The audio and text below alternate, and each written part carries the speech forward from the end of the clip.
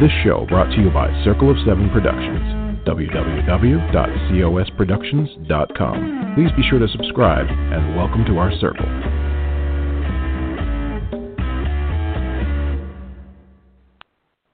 Well, hello, everybody. This is Patricia W. Fisher with Readers Entertainment Radio, and I just wanted to say a big thank you to all of the nurses out there. Sorry, my voice is cracking a little bit because I remember working in the emergency room and ICUs before I decided to stay home and have our kids, and I remember what you're going through, and I probably only have a pinch of the insanity right now, but I appreciate it. Thank you for everything you're doing, and stay safe.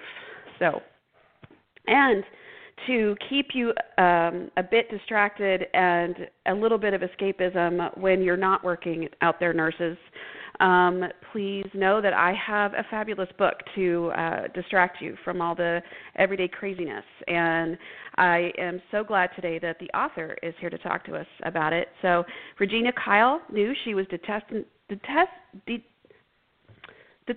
be an author when she won a writing contest at the age of 10 with a touching tale about a squirrel and a nut pie. By day, she writes dry legal briefs, but at night, she writes steamy romance with a heart and humor. Made that sound very scandalous. A lover of all things, Regina lives on the Connecticut coast with her husband, teenage daughter, and two melodramatic cats. And when she's not writing, she's almost likely singing, reading, cooking, or watching really bad reality TV. Her latest work, Dirty Work, is out now, and you can find Regina on her website, Facebook, Twitter, Pinterest, Goodreads, and BookBub. And also, you did an interview yesterday on YouTube. So welcome to the show, Miss Regina Kyle. Thank you so much for having me. You've been busy this week. Yeah, it's been a busy week, although we did the YouTube interview we taped last week, and that was a ton of fun. Okay. But yeah, it's been, whenever a book comes out, it's always a little crazy, and this has definitely been a little crazier because, marketing a book in the middle of a pandemic is definitely something I never did before or thought I would have to do. So, it's a little strange, but the great thing about Dirty Work is it's an ebook, so anyone can access it from anywhere if you're an ebook reader. So at least it feels a little bit more comfortable marketing in a strange time. Yeah, and it's interesting because I remember when I really started thinking about I wanted to write like a book, and because I had written forever, like you, I'd written something about the Loch Ness Monster in fourth grade. You wrote about a squirrel and nut pie. I mean, we write about things that are important in our lives, and it's one of those things that you go, okay, so I'm going to write this book, and that's going to be it. And now it's so much more. I mean, it's okay, you write the book, and then now you have to market the book, and it's the publishers only do so much just because of the volume they're dealing with. But also, you think your book's the best book ever, so you have a lot more interest in it. What kinds of things, other than the obvious, interviewing for different things, but, has there ever been a time that you're like, I really don't want to do any of this marketing. I just want to write my book.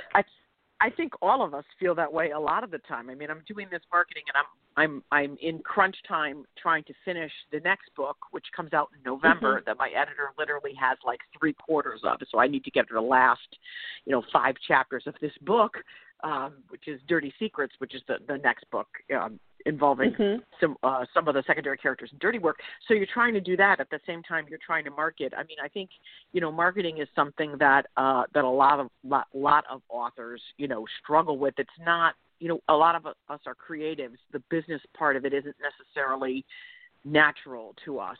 So I'm trying to learn Facebook ads, and then there's all these courses you can take, but you've only got so much money. So you're trying to figure out where to get the best bang for your book, and a lot of it is just trial and error. The great thing about the romance community, though, is that for the most part, people are really willing to share. So, for example, I have a friend who took a class on Facebook ads, and she's been helping me design mine and sharing what she learned with me. You know, I have another friend who I have a novella that I did for the Read Me Romance podcast that I'm going to have coming out soon in print and digital. She helped me format it for print.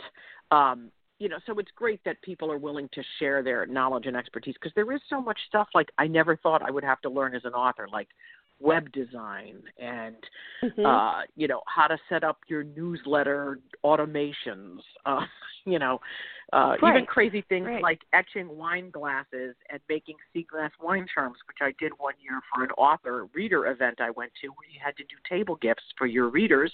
And, you know, I'm not Nora Roberts. I can't afford to buy everybody a Coach purse like one author did one year. So I had like a beach theme, because I have this little romance writing mascot who's a little stuffed manatee. My husband named him Romanatee.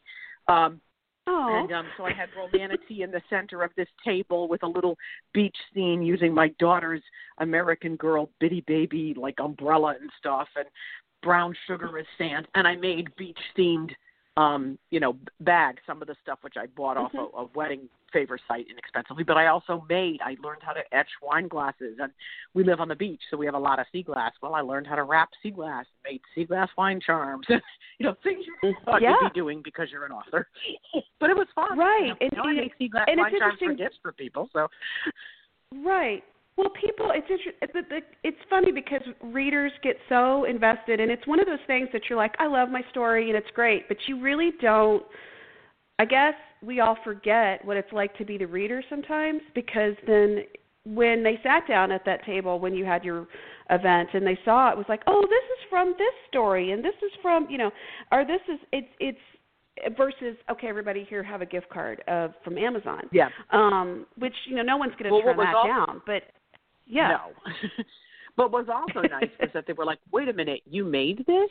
You took the time to make this? I mean, and they were, that for me was really, you know, because you go in and you're feeling insecure because you see some of these other tables, and they're really, but all my readers who were at my table were like, wow, you took the time to make this stuff? That's you know, they were very touched by that. And that was kind of nice. So. Yeah. But I know I'm last year. So I love those kind of events. Oh, for sure. I mean, and it's interesting because it's the stereotypical writers are these introverts that don't want to talk to anybody, and I'm finding that there's a lot of extroverts as writers. And I don't know if it's just because, you know, we're in the romance writing industry versus, you know, sci-fi or mystery. I don't know if that's the same vibe. But what I find is a lot of people are really more than happy to talk to each other and help out and appreciate, like, you know, can't believe you made this and those kind of things. I'm finding that there's a lot of people who are extroverts right now. I was finding at conferences, I'll adopt an introvert or two. You know, I've one very good writer friend who I was just actually messaging, who is who's much more introverted than I am. And so we'll room together at conferences. And, you know, I'll be her designated extrovert. So, you know, there's one conference we go to, one reader conference we've gone to for the past few years that was sadly had to be canceled this year. But, and she said, I would have never gone to this if it wasn't for you. You know, I sort of dragged her in, and she loves it now. But, you know, so sometimes, you know, I think, you know, we all have strengths, you know, and then she also helps me because she'll be like, come on, we need some downtime, you know. And that's good, too, because sometimes I could be go, and I really do need to reset, but, like, I don't recognize it because I have, like, major FOMO. You know, you're just so afraid of missing something out. And she'll help me, like get over the FOMO and say, no, come on, we need to reset so that we have enough energy for the next part of this conference or event. Right, to breathe. Yeah. Yeah, so you don't run on fumes the whole time. Yeah. So tell me, you know, you write these very lovely dry briefs during the day, and then you write these, you know, fabulous romances at night. What was the moment, I mean, the catalyst that you said, you know what, I want to write a romance novel? I always tell people there's sort of two convergent things that happened in my life that made me start thinking about writing romance. I mean, like we discussed, I always liked to write. In fact, I just found I've been, you know, as a lot of us have been doing, cleaning my house during social distancing and, like, really going through stuff. And I found a folder of stories I had written when I was in 5th grade. I had a teacher who we would shout out every week story titles, and she would pick 3 and write them on the board, and then you had to write during that weekend to turn it in on Friday, a short story based on one of those titles.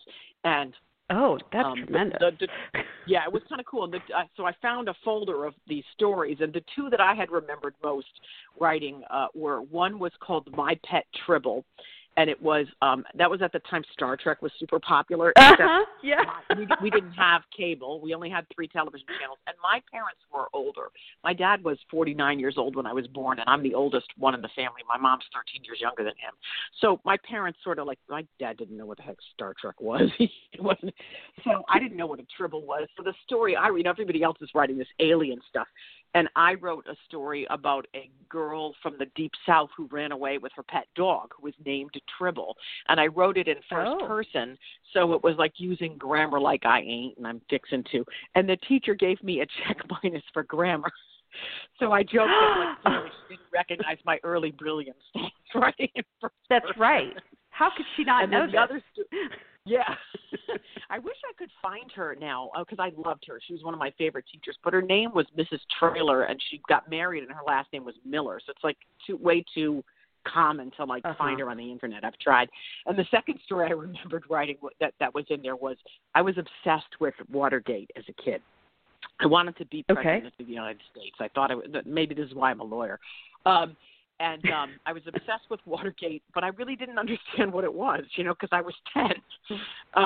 Sure. I wrote a story called All the President's Women, which was my title that I had yelled out, where I was the president and all my friends were like the cabinet members. Nice. And that was pretty silly. Nice. But anyway, so I always like to write, and that was a long way of saying that. But and when I was I had gotten a Nook when I was like in my mid-40s. So I finally broke down and got an e-reader. And again, I mentioned that we didn't have cable because my father was cheap. Well, he passed those habits down to me. So I have this Nook, and I'm trying to find some ways to get some free or discount books, legally.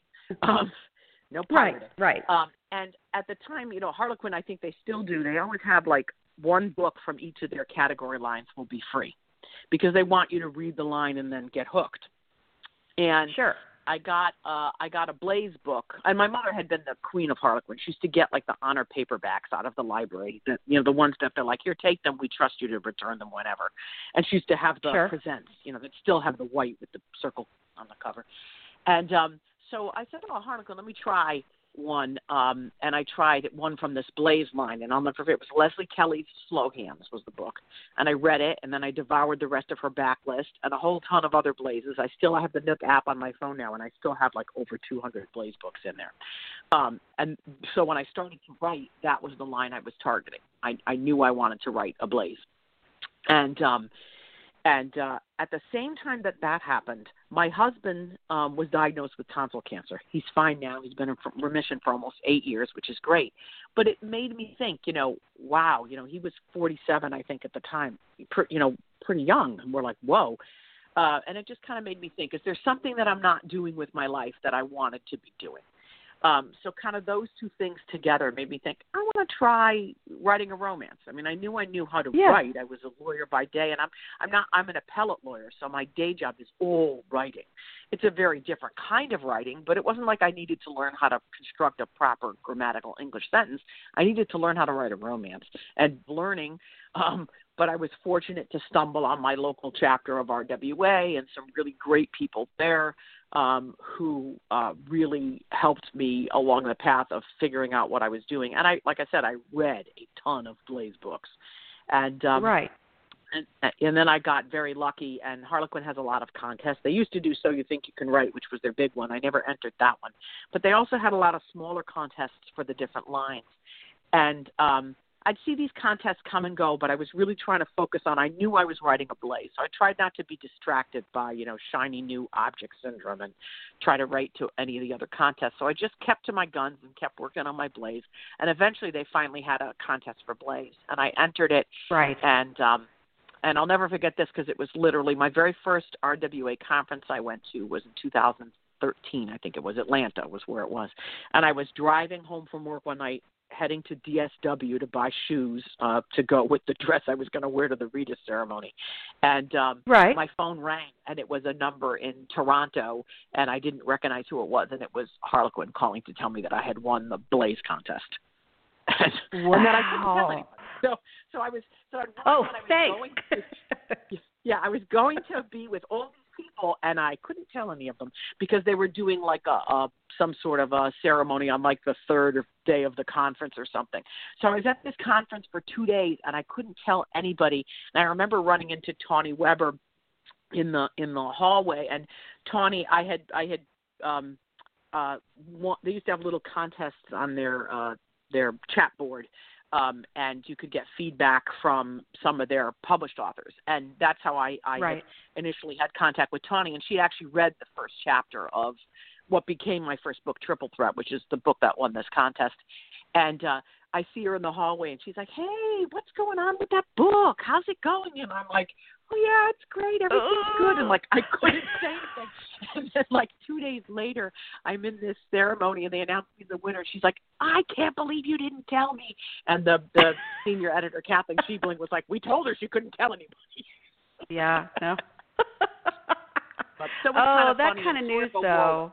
I got very lucky, and my prize was an editor for a month. So I worked with Dana Hopkins there for a month, and at the end of the month, she requested the full of the book, which I still wasn't finished with, but and then I submitted it, and that's how I ended up. My first 4 books are with Harlequin Blaze, and that's how I ended up writing for them. So wow, very that's very very fortunate. Yeah.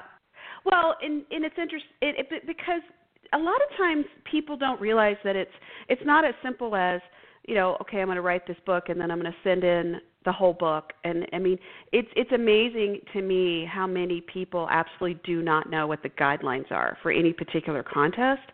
And so just the fact that you knew the guidelines, you submitted, you followed through. I mean, all those things are work for getting a book done, no matter the genre. Yeah, I tell people all the time the first thing to do, if you want to write a romance, the first thing to do is read. Read a bunch of them, and then read like what you think you want to write. Like even now, I'm trying to transition from category romance to single title, and there's so much more I need to learn on and I read a lot of single title obviously too, but still as you're now sitting down to try to write and plot one, there's more I need to learn because plotting and pacing is very different for a longer single title romance, and you can put a lot more in there in terms of subplots and so it's there's always learning. You're never done learning. But I guess that's what keeps it Jody Thomas, Jody Thomas is a Texas author, and I've met her many times. She's always extremely gracious. And one of the things that she did that always sticks with me is the day she was inducted into the Romance Writers Hall of Fame, she bought $300 worth of books on craft of writing. And her comment was, you never stop learning. It is always good to go back and review the basics, which is one of the reasons why she's successful. I mean, because she knows. I mean, she's humble about it and go ahead and, let's relearn, let's review. I mean, it's a constant learning curve, I think, and it's always adjusting. So you reading, thinking, yeah. Yeah, and you find different things that work for you. Like some things work for some people, and what plotting method works for you. And so you read a lot because then you figure out what works for you, or what you take a little from here and a little from there. It's like this from column A, that from column B, to find the process that works for you.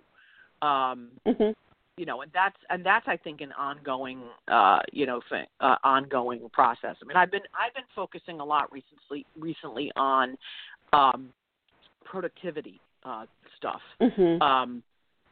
And I'm actually taking an online class right now that I'm loving, productivity, because I know that and when you work full time and you want to produce more books, it's really, figuring out where am I wasting time? How can I be more productive? And this class has been interesting because it's making me think of productivity in a different way, which is not just words on a page.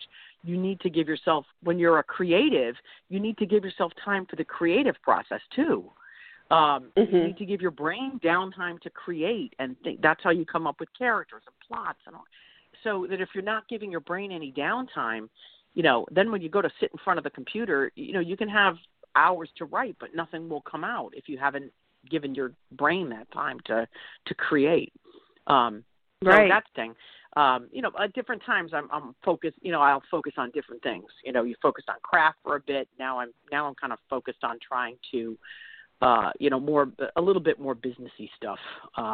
Because like we discussed earlier, you can't ignore that. But, publishers are great. I'm right now mostly traditionally published and they're great. But like you said, nobody's going to be more invested in your career than you are. Right. So who's teaching the productivity class that you're taking? Ronnie Lauren, and it's fabulous. Fabulous. I'm loving it. This is the first time she's done it. It's a new class for her. It's in Teachable. And so we're sort of her beta test group. And I'm on a planner group in Facebook, and they make fun of me because for years I swore to my planner friends that I was never going to go the planner route. Now I'm addicted to my planner. But that's one of the things that helped me be more organized, and not forget things. Like I have an interview at 10 o'clock this morning that I have to call in for. It happened because one day I literally almost forgot that I had to go to court.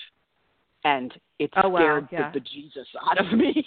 I was like, okay, I need to get my act together. I had things scattered in too many different places. And I still am not one of those people who goes and buys a $100 planner. Like I'm at Michael's when the Happy Planners come with my coupon and when they're on sale. And I love I love the system. I just bought a new one now, and I never thought I'd be like a 2-planner gal. So now I have my general planner, which has all of my everything: doctor's appointments, this phone call for this blog, my work stuff. This brief is due on this date. You have to be in court on this date. And now I bought a second planner that I'm going to start using in July because I've been taking Sarah Cannon's HB90 planning class on how to plan out your writing in 3-month chunks. Again, this all goes along with my whole productivity binge. Right. And so I'm using some of her in conjunction with the Happy Planner to have just a solely dedicated writing planner where I'm really keeping track of what my goals are for that 3-month period, what I'm achieving, what I'm not achieving, where I'm moving, just to kind of really help me move forward a little bit more. Right. Because I felt a little stuck. I'll be honest, I did not have a great latter half of 2018, early part of 2019 for writing. I was stuck, and that's why I didn't have any releases in 2019. And you feel like you're failing, and and then you don't realize how many other authors go through the same thing, for very reasons. But I had a rough time that year, and now it finally feels like I'm back on track. And that's the great thing about Dirty Work, is that it's the book that really got me out of my writing slump. Readers have reading slumps. I guess writers have writing slumps. So they do. And Dirty Work really. So tell me about Dirty Work. Dirty Work is just fun. I just decided I was going to have fun writing this book because I wanted readers to have fun reading it. I'm not, some romance authors edge more towards women's fiction and the angsty, emotional. And yes, obviously, every romance has to have a certain amount of conflict and emotion. But I'm definitely more toward the lighter side of romance. I like to write with a lot of humor. I let everything fly when I wrote this book. And I kept telling myself, Harlequin is going to cut this. Like, they're never going to let this stay. But I don't care. I need to write this. I want to have fun. So there's things in there like there's dirndl-wearing drag queens and a penis-themed bachelorette party, a cock-blocking Irish wolfhound. Initially, they told me they didn't want the dog in it. They wanted him to – I initially had it as a little dog, and they thought that was too cute, so I made it a big dog, and they let me keep that. But they initially were hesitant on the dog, and then when after my editor read it, she said, "I never thought a book could be so sexy with a dog." That reminds me of.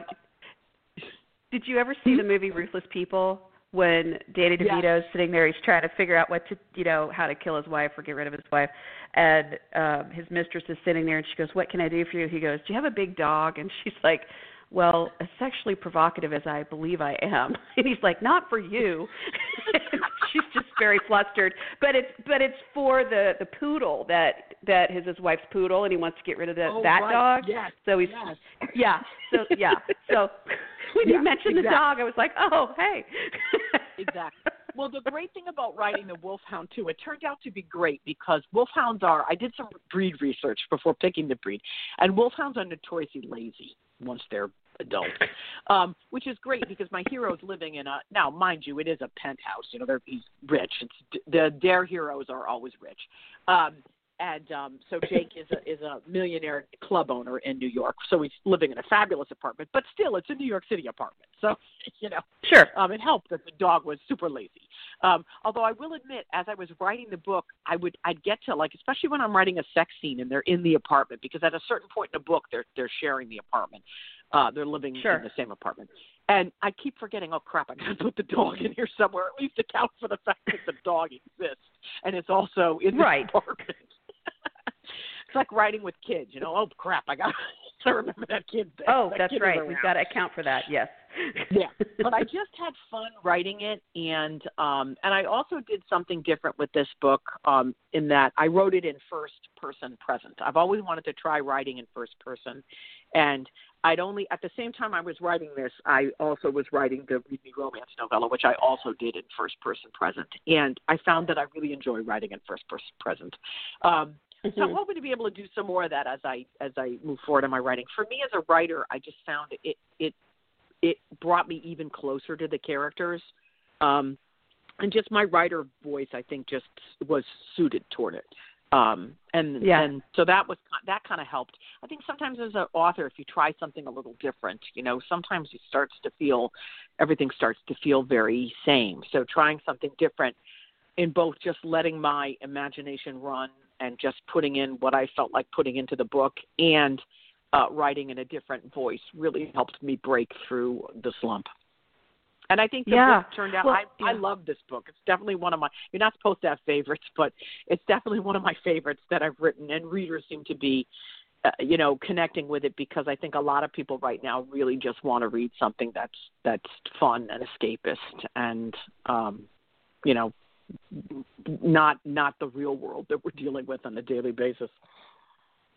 Yeah, and it's interesting. I know that I've had a few people ask me, well, what you're writing, are you going to put the COVID situation in it? And I said, the first, I think, couple of weeks, I was flipping through Twitter, and there was an editor that said, please do not send me any books that are COVID themed, because I am not accepting them, and I know a lot of I know she's not speaking for everyone, but she's like, people want escapism right now, so just don't put it in there. There are going to be some that are it's going to happen, but there's already one out. There's already one out, and the author's got some blowback, which I'm kind of like, hey, let people write what they want to write. If you don't want to read it, just don't read it. Scroll on by. It's okay. Right. Not everything's for everybody, We don't have to give people grief for what they want to write. If that's what you want to write, well, that's it could have been very fine, cathartic for her too. Yeah, I know it's been a big discussion. I mean, I know I've even discussed it with my agent. Going forward, what's going to happen? Eventually, if there's a new normal, are we going to have to account for it? And maybe we will. But I think you're right. Right now, when nobody really knows what the world's going to look like when we come out of this. I think right now it's just my agent pretty much said, just keep, for contemporary romance authors who are the ones that are all facing this dilemma, just keep writing what you're writing. And Dirty Work is, it's set in New York City, and they're all over New York City. Hudson River flicks and, all that, so, but it was written and scheduled to come out. It wasn't like we could pull it and change it but I think, again, you're right. People understand, readers are savvy. Romance readers are very savvy. They get dissed in the general public all the time. But just like most romance writers I meet are very well-read, articulate, educated women. I mean, so many of us I met lawyers, nurses, doctors, college professors, and the readers are the same. So they get it. They know when they pick up Dirty Work that they're not picking it up going, well, wait a minute, how could they do these things? It's COVID. They understand that this is, that. Yeah. I think, and you're right. Yes.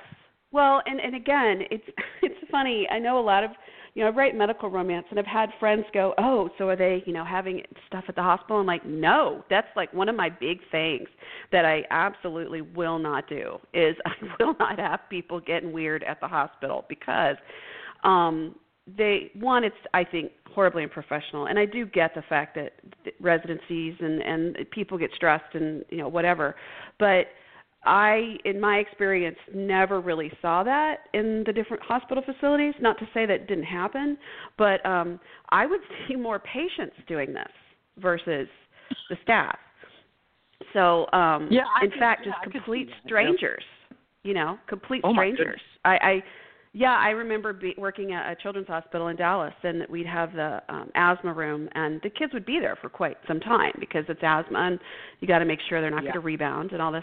And we'd be sitting there, and they'd have these individual little spots because it was recliner chairs, and each kid had a TV. And I remember us sitting there. It had been hours, and one of the nurses that was working with me, or it may have been respiratory therapy, said, "Where's the dad in room for kid 7?" And I was like, I don't know. And someone's like, "Where's the grandma for kid 4?" And it was like, okay, well, I guess they, left. And, you just go get something for, to eat or just to step out or go to the bathroom. Yep. And then one of the custodians came walking in. He goes, "Well, I don't know what's going on in that bathroom in there, but something's going down." And then they both came back just like a bit disheveled and were just going, "Are you kidding?" Oh, my God. So it's just, that's why I never in my books have my staff doing anything at the hospital. But it's that feeling of this is not the only place they are. They are outside the hospital. There are people outside the hospital. So I always, again, I have my things. I know there's plenty of people who do it differently, and that's fine. But like you're saying, you have to write what speaks to you. So it's exactly. It all works out. It'll speak to some readers and it won't speak to others, and that's okay. You're never going to appeal to everybody. I write high heat romance. Not everybody wants high heat, but it's what I like to write. It's what I like to read. So, you can't write something and obsess about, if I do this person won't like it. That's okay. You're never going to appeal to everybody. There's genres of romance that I don't read all that much because it's just not my jam. It doesn't mean they're bad books. It just means it's not my jam. It might be yours. Yeah. Well, it's like everybody's getting very excited about Stephanie Meyer announcing. Is it Before Sunrise? Was that the title that she announced whatever this week? It is it like the Twilight prequel or something? Or yeah, it's the prequel. I don't know so what it's Edna's story. And and I'm sure I'm going to be, people are like, "What do you mean you never?" But I didn't read them. But it's one of those things of, okay, well, but again, like you're saying, it's not my jam. It's just not my thing. But good for her. I mean, and her presentation of getting people excited about the release of just the title of that book, brilliant. I mean, brilliant. She had a countdown clock and everything. Brilliant. It's the same with E.L. James and 50 Shades. I read part of the first book. It wasn't really my thing, not because the heat level turned me off. I write high heats. That's fine with me. But I didn't find that it was to my liking. I find people are either you love it or you hate it. But, whatever, diss it as much as you want. The woman tapped into some sort of zeitgeist because, she's got a rabid following. So you can diss the quality of the writing all you want. There's something in that book that's speaking to not just a handful of people, but a whole ton of people. So right, might and not she, be my jam, got movie I'm not deals. Yuck on anybody's yum. No, and and it's one of those things I think that is really super important to be in a writer's group, because I think it's so easy to fall into, why would anybody read, or blah blah blah, and that's but when you're around other people that say, like you're saying, it may not be your jam, but don't disrespect the fact of the hard work that was put into the project. And so don't be unprofessional. I think that's really important for any writers to know. And to be around others that do the same. That I know you mentioned in the intro, you can find her on Twitter and this and this and that. I am no longer on Twitter. Okay. I was looking on your website, so yeah. Yeah. Well, it should be off there because I took my if it's not, I better go check because I updated it recently to take off my my Twitter off of my social media badges on off. my website. You're right. Yeah. Oh, thank goodness. Because I just, that's part of this class I'm doing with Ronnie Lauren, although I did this before, is, figuring out what social media works for you, what's really just a distraction. And Twitter for me, I wasn't it's not like I was connecting with readers there. I did connect with some great authors there, which was really nice, like Kennedy Ryan and Zio Axelrod. Right. So there was a bunch of authors that I had connected, Andy Christopher, but I messaged everybody before I left Twitter. Most of them I was also connected with on other platforms. For the ones that weren't, I just said, hey, guys, I'm going to be shutting down this account in the next few weeks. Here's all my other social media. If you want to stay connected, here's how we can do it. And then most of them who weren't following me then went and connected with me other places. But other than that, I wasn't finding it useful, certainly not for book marketing, and not for really connecting with readers either. The only thing I was doing was trolling political stuff, and that was just sucking my time and my energy. So I just went cold turkey and shut it down. And ironically, I shut it down right before the whole RWA implosion, and it was kind of great because I wasn't on it to be like, I was sucked in the drama enough as it was, but it would have been even worse if I was still on Twitter.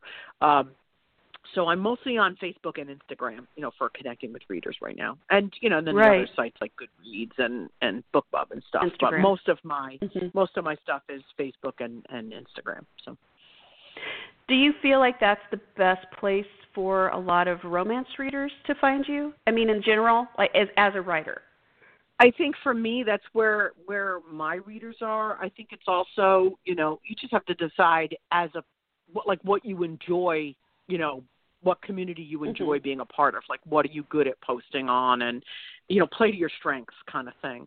I've just started using like a social media scheduler. So Sunday nights is my night when I schedule all my posts. My Instagram and Facebook are connected, so it's the same content really on both for the most part.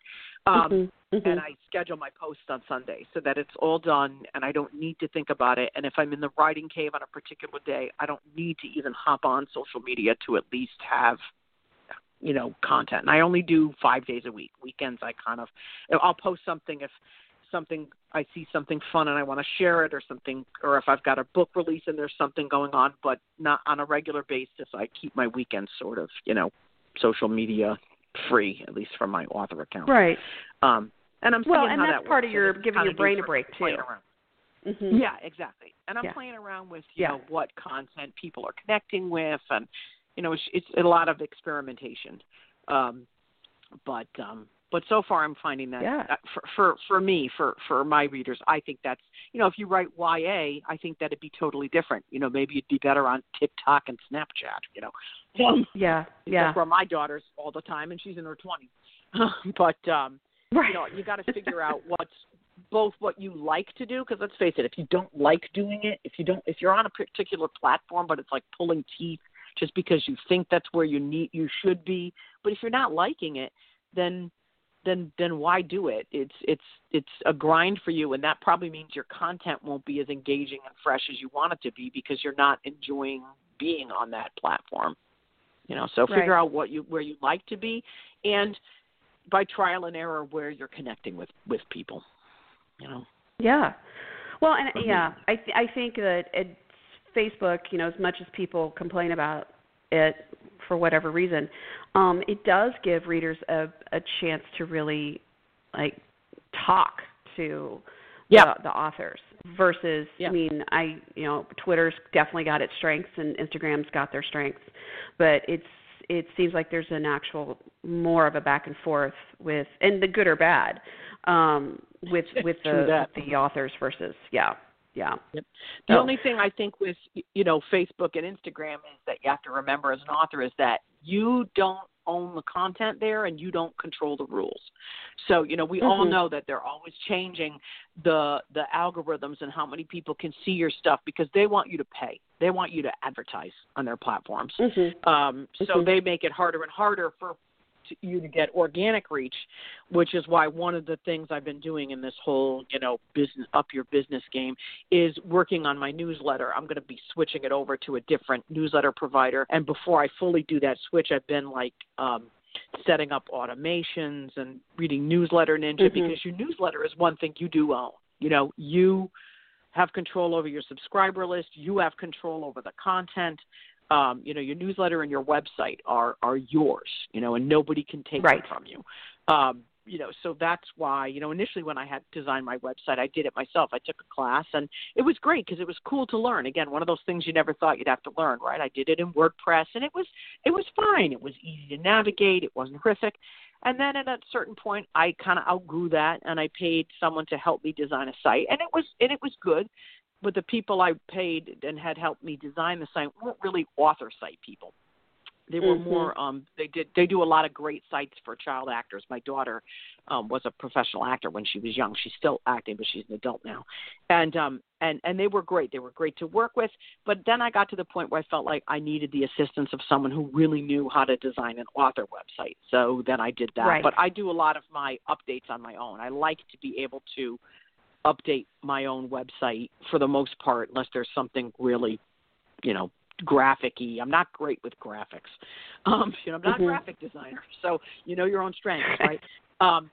But I like to at least be able to add a page for a new book, which is easy to do, once you understand how it works. And my web designers show me how to do that, which is great. I think that's important too. Yeah, to make sure that you don't have to worry about, I can fix that. I don't have to call anybody. I can fix that. I can add that. And I think that's the mark of a good web designer is they actually teach you how to do the little tiny things and maintain, and then the big projects you're able to say, hey, can you help with this? Yeah, they were great. Lauren Lane actually designed my website. Who's she's a romance author herself. A great. I'm her biggest stalker fan. I love her books. And she and her husband do web design, and they actually designed my website. They've done a lot of author websites. They have a business doing it, and so they're great because they, she understands as an author, and a web designer. She's got a great. She's coming at it from two different places, not just as a web designer, but also as an author herself. So they're never defensive about, I'd like to do some of this on my own. Well, why? They get it. They totally understand. Yeah. Well, and it lessens their workload a little bit with the little stuff. Yeah, exactly. Yeah. You're not pestering them every time you need some little, I just had to go in and sadly take a bunch of appearances down. Because a couple events I was supposed to be at, sadly had to get canceled for this year. I was able to do that in 2 seconds. I don't know about it. Yeah. Well, so we have about 2 minutes left, and so I wanted to tell you thank you so much for being here today. This was wonderful. And I'm looking forward to not only reading Dirty Work, but also hearing about Dirty Secrets when it comes out in November. Yeah, I think it's going to be fun. Again, I've had so much fun writing these books. Dirty Work is Jake and Ainsley's story, and Jake's best friend is Connor. It's his best friend and business partner. They're kind of like two sides of a coin. Jake is like the pretty boy front man of the club. Connor's the little more introverted, number crunching, behind the scenes kind of guy. And Jake's sister Bree, who you also see in Dirty Work, she's actually the one that hires Ainsley to help take care of the dog because she's an actress and she gets an out of town gig. She is the heroine in book 2. So it's one of my favorite tropes is best friends, brother, sibling, that kind of brother's best friend, best friend's little sister trope. So I've done that trope once before in Triple Dare, and I loved it so much I'm doing it again. So that'll be Dirty Secrets. So. Well, I love it, and I appreciate you so much for being here, Regina. Thank you for talking to us, and please come back when your next book is out or your next project. I sure will. This has been a lot of fun. Thank you so much for having me. Really, it's really been a blast. Oh, good. I'm glad, and I will keep talking to you online, I'm sure. Definitely. Lovely. So this was Patricia W. Fisher with Readers Entertainment Radio. I'm just talking to Regina Kyle, whose newest book, Dirty Work, is out now, and you can find Regina on her website, Facebook, Pinterest, Instagram, Goodreads, and BookBub. So everybody tune in next week. We will have another fabulous author, but in the meantime, keep on reading. This show brought to you by Circle of Seven Productions, www.cosproductions.com. Please be sure to subscribe and welcome to our circle.